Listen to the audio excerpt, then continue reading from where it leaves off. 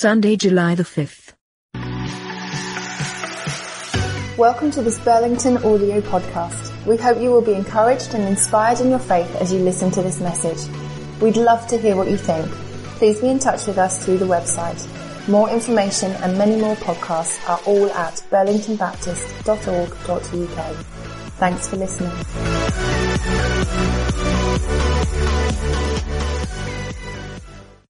Good morning. Today we're continuing our Encounters with Jesus series. Luke 5 shows us a series of different encounters with Jesus, and each encounter has the power to bring transformation. But as we read the story, we see that not all encounters do, because an encounter with Jesus requires a response from us, and not all respond. The first encounter happens when Jesus sees a tax collector called Levi and says those words, "Come, follow me." And Levi is a tax collector, people at the time who were considered to be greedy, to be cheats. And Jesus sees Levi. He knows the type of person he's likely to be, and yet he still calls him to follow him. And Levi responds. Levi encounters Jesus and leaves everything to start following him. And the Greek used means to follow me as a disciple. It's about starting a journey with Jesus. Can you imagine what Levi felt like when he hears those two words? He's being called to leave his lucrative trade as a tax collector, to let go of the familiar and to step into the unknown. In that moment of encountering Jesus, Levi follows him. Jesus has sought him out and selected him on purpose, and he lays down all he knows and follows him. It's a thought-provoking story though, isn't it? Because would we follow Jesus so quickly and easily? Do you have those moments where you hear Jesus calling and you hear what he's saying and you're worried about responding? But Levi hears Jesus and he actively responds. Jesus longs for us to be active responders, not passive receivers when he speaks. In this season, what is Jesus saying to you? And are you actively responding like Levi did? Levi goes from this encounter into a place where he wants to share what's happened with his friends, his colleagues, his family. He throws a party. And it's interesting that the Greek word used here is megas. It means great. Levi isn't trying to hide what's happened in his life. He wants to celebrate, to introduce others to Jesus. He takes Jesus to the places and the people he's been called to. And it's at this party that another encounter with Jesus happens, because there are people at the party who didn't think Levi deserved a second chance. They didn't even think a second chance was possible for a tax collector. Some of the people at the party were Pharisees. They were teachers of the law. They thought that the only way to be right with God was to follow a set of religious rules. And some of these rules were from the Bible, but many of them actually were human constructs made up by the Pharisees. And they thought that anyone who didn't follow their rules would never find favour with God. They felt they had to earn relationship with God. And tax collectors like Levi were especially looked down upon by the Pharisees. To them, he was the worst of sinners. Levi wouldn't have been allowed in the synagogue or to be part of their worship. But here was Jesus eating with not only Levi, but with a group of tax collectors and other sinners, acting like he was one of them, that he was their friends. The Pharisees didn't understand the joyful celebration at all, and they didn't understand why Jesus would be there feasting with sinners. And they didn't like it that Jesus seemed to be turning their whole religious world upside down. He wasn't going with the way they'd always done it. But most of all, the Pharisees didn't understand that Levi wasn't all that different from them, because everyone at that party, except for Jesus, was a sinner. The tax collectors were sinners, the Pharisees were sinners, and actually even the disciples were sinners. And so the Pharisees began to complain. And Jesus knew whatever he said, the Pharisees were going to object to. They were going to come back at him. If he quoted scripture to them to explain why he was eating with a room of sinners, they were going to argue with him. So Jesus did what Jesus did best. He used a parable, he told a story to communicate a deep truth to people who actually seemed resistant to hearing deep truth. Jesus compared sinners to sick people, because when you're sick, you're really sick, you have to see a doctor to get well.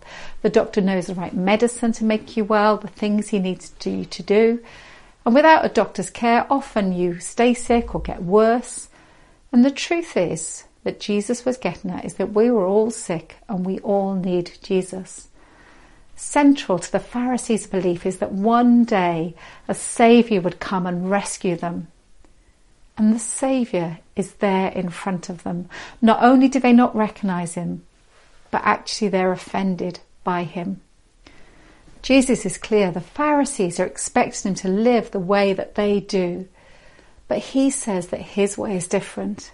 Calling Levi, being at his house, all shows that Jesus' way is different. He's offering something different to the cultural norm.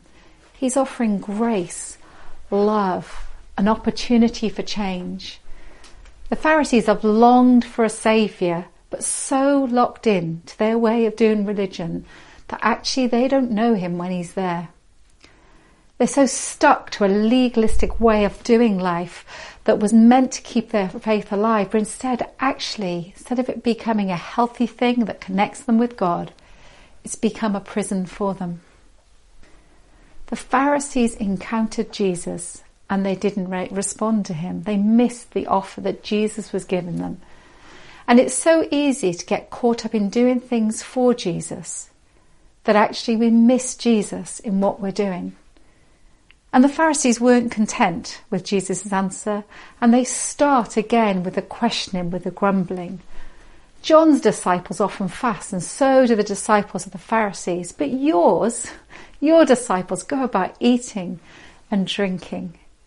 They're saying, look, there is a normal thing, a way that things are done. And Jesus goes on to say that actually with him there is a new normal. He uses the analogy of wineskins. When wine was made, it was put into a new wineskin, which was soft and flexible, and the wine would continue to ferment in the wineskin.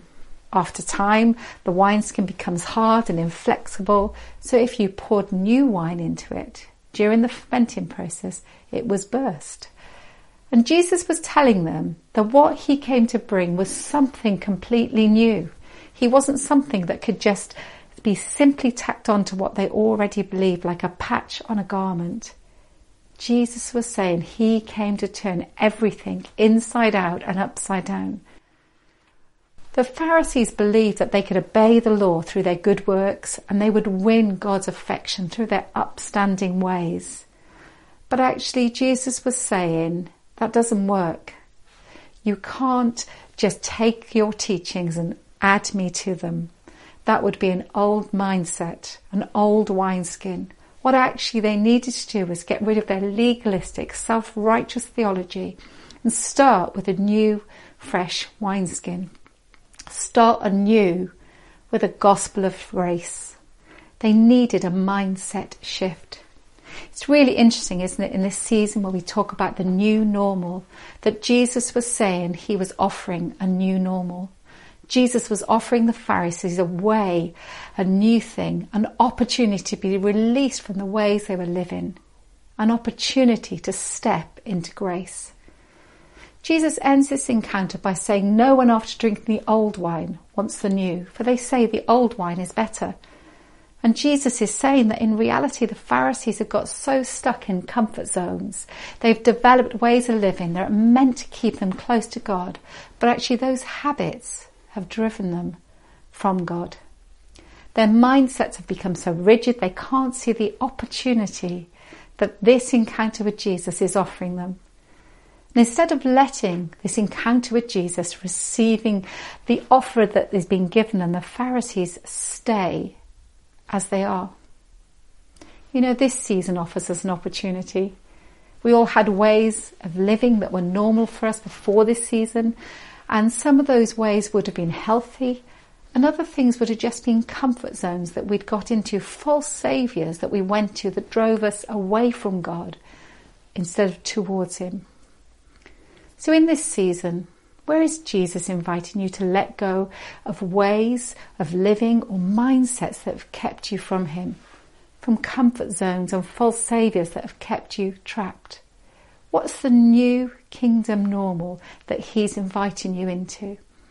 You know, we've seen that Levi encounters Jesus and his life is altered. He leaves his old way. He leans into a new way.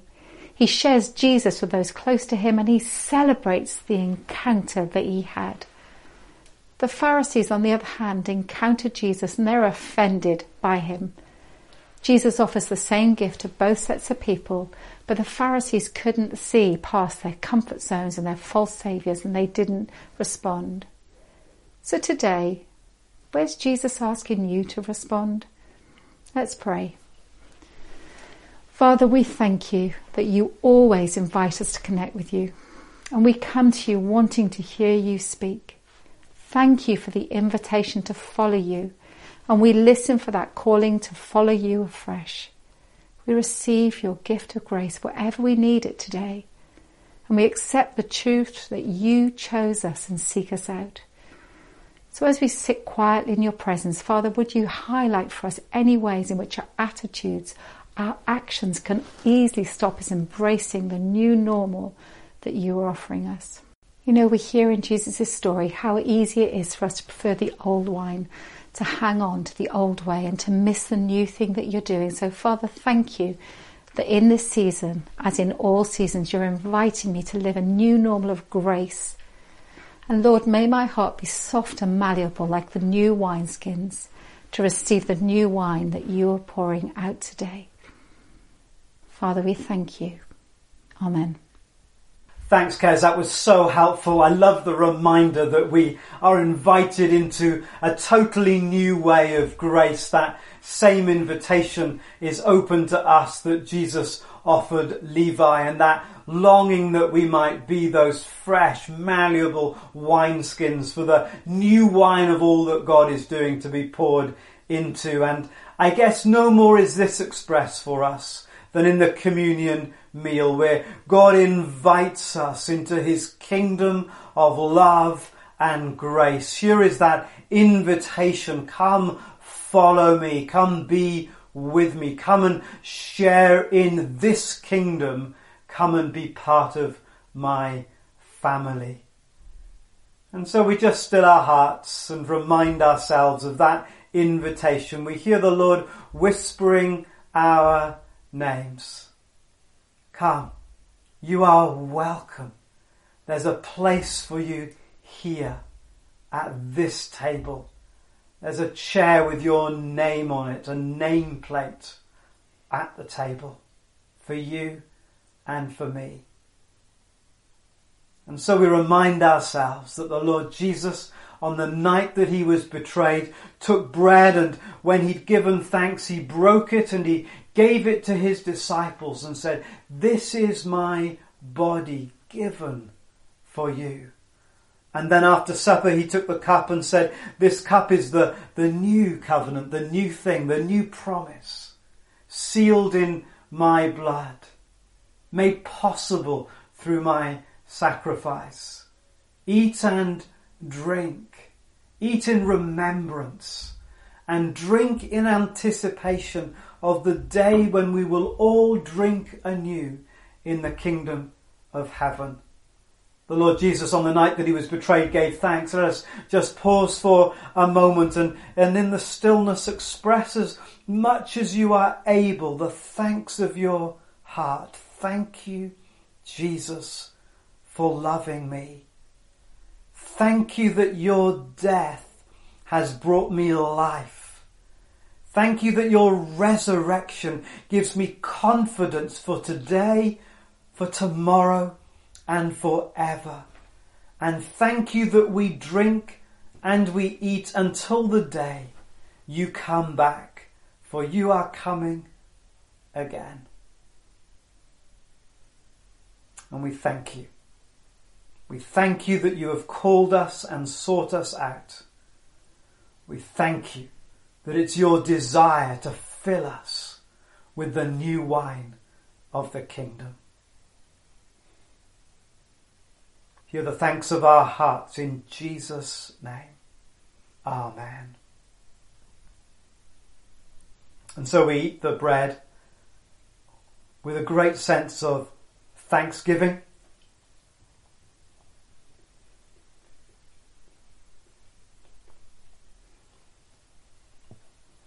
Recognizing that even as we eat, the depth of all that Jesus has done for us reaches every place in our lives.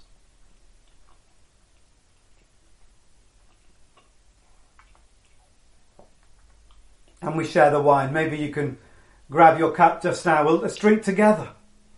Together as a sign of our oneness in Christ. Together in Jesus.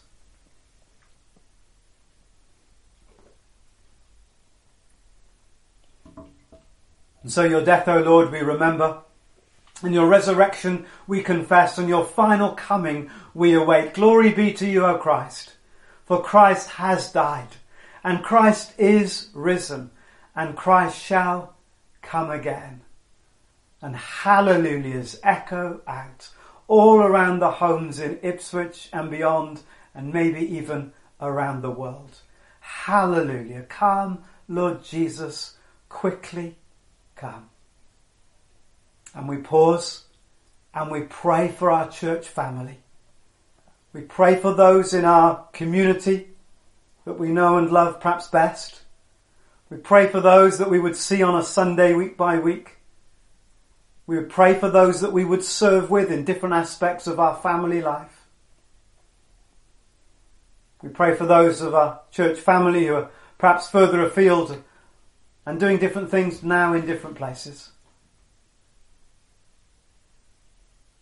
So for our whole church family, would you give us our daily bread, everything that we need, as we seek your kingdom to come and your will to be done. And all God's people said, that's right, amen. So let it be. So let it be. So let this truth be real in our lives across our church and spilling out to the world around us. Amen.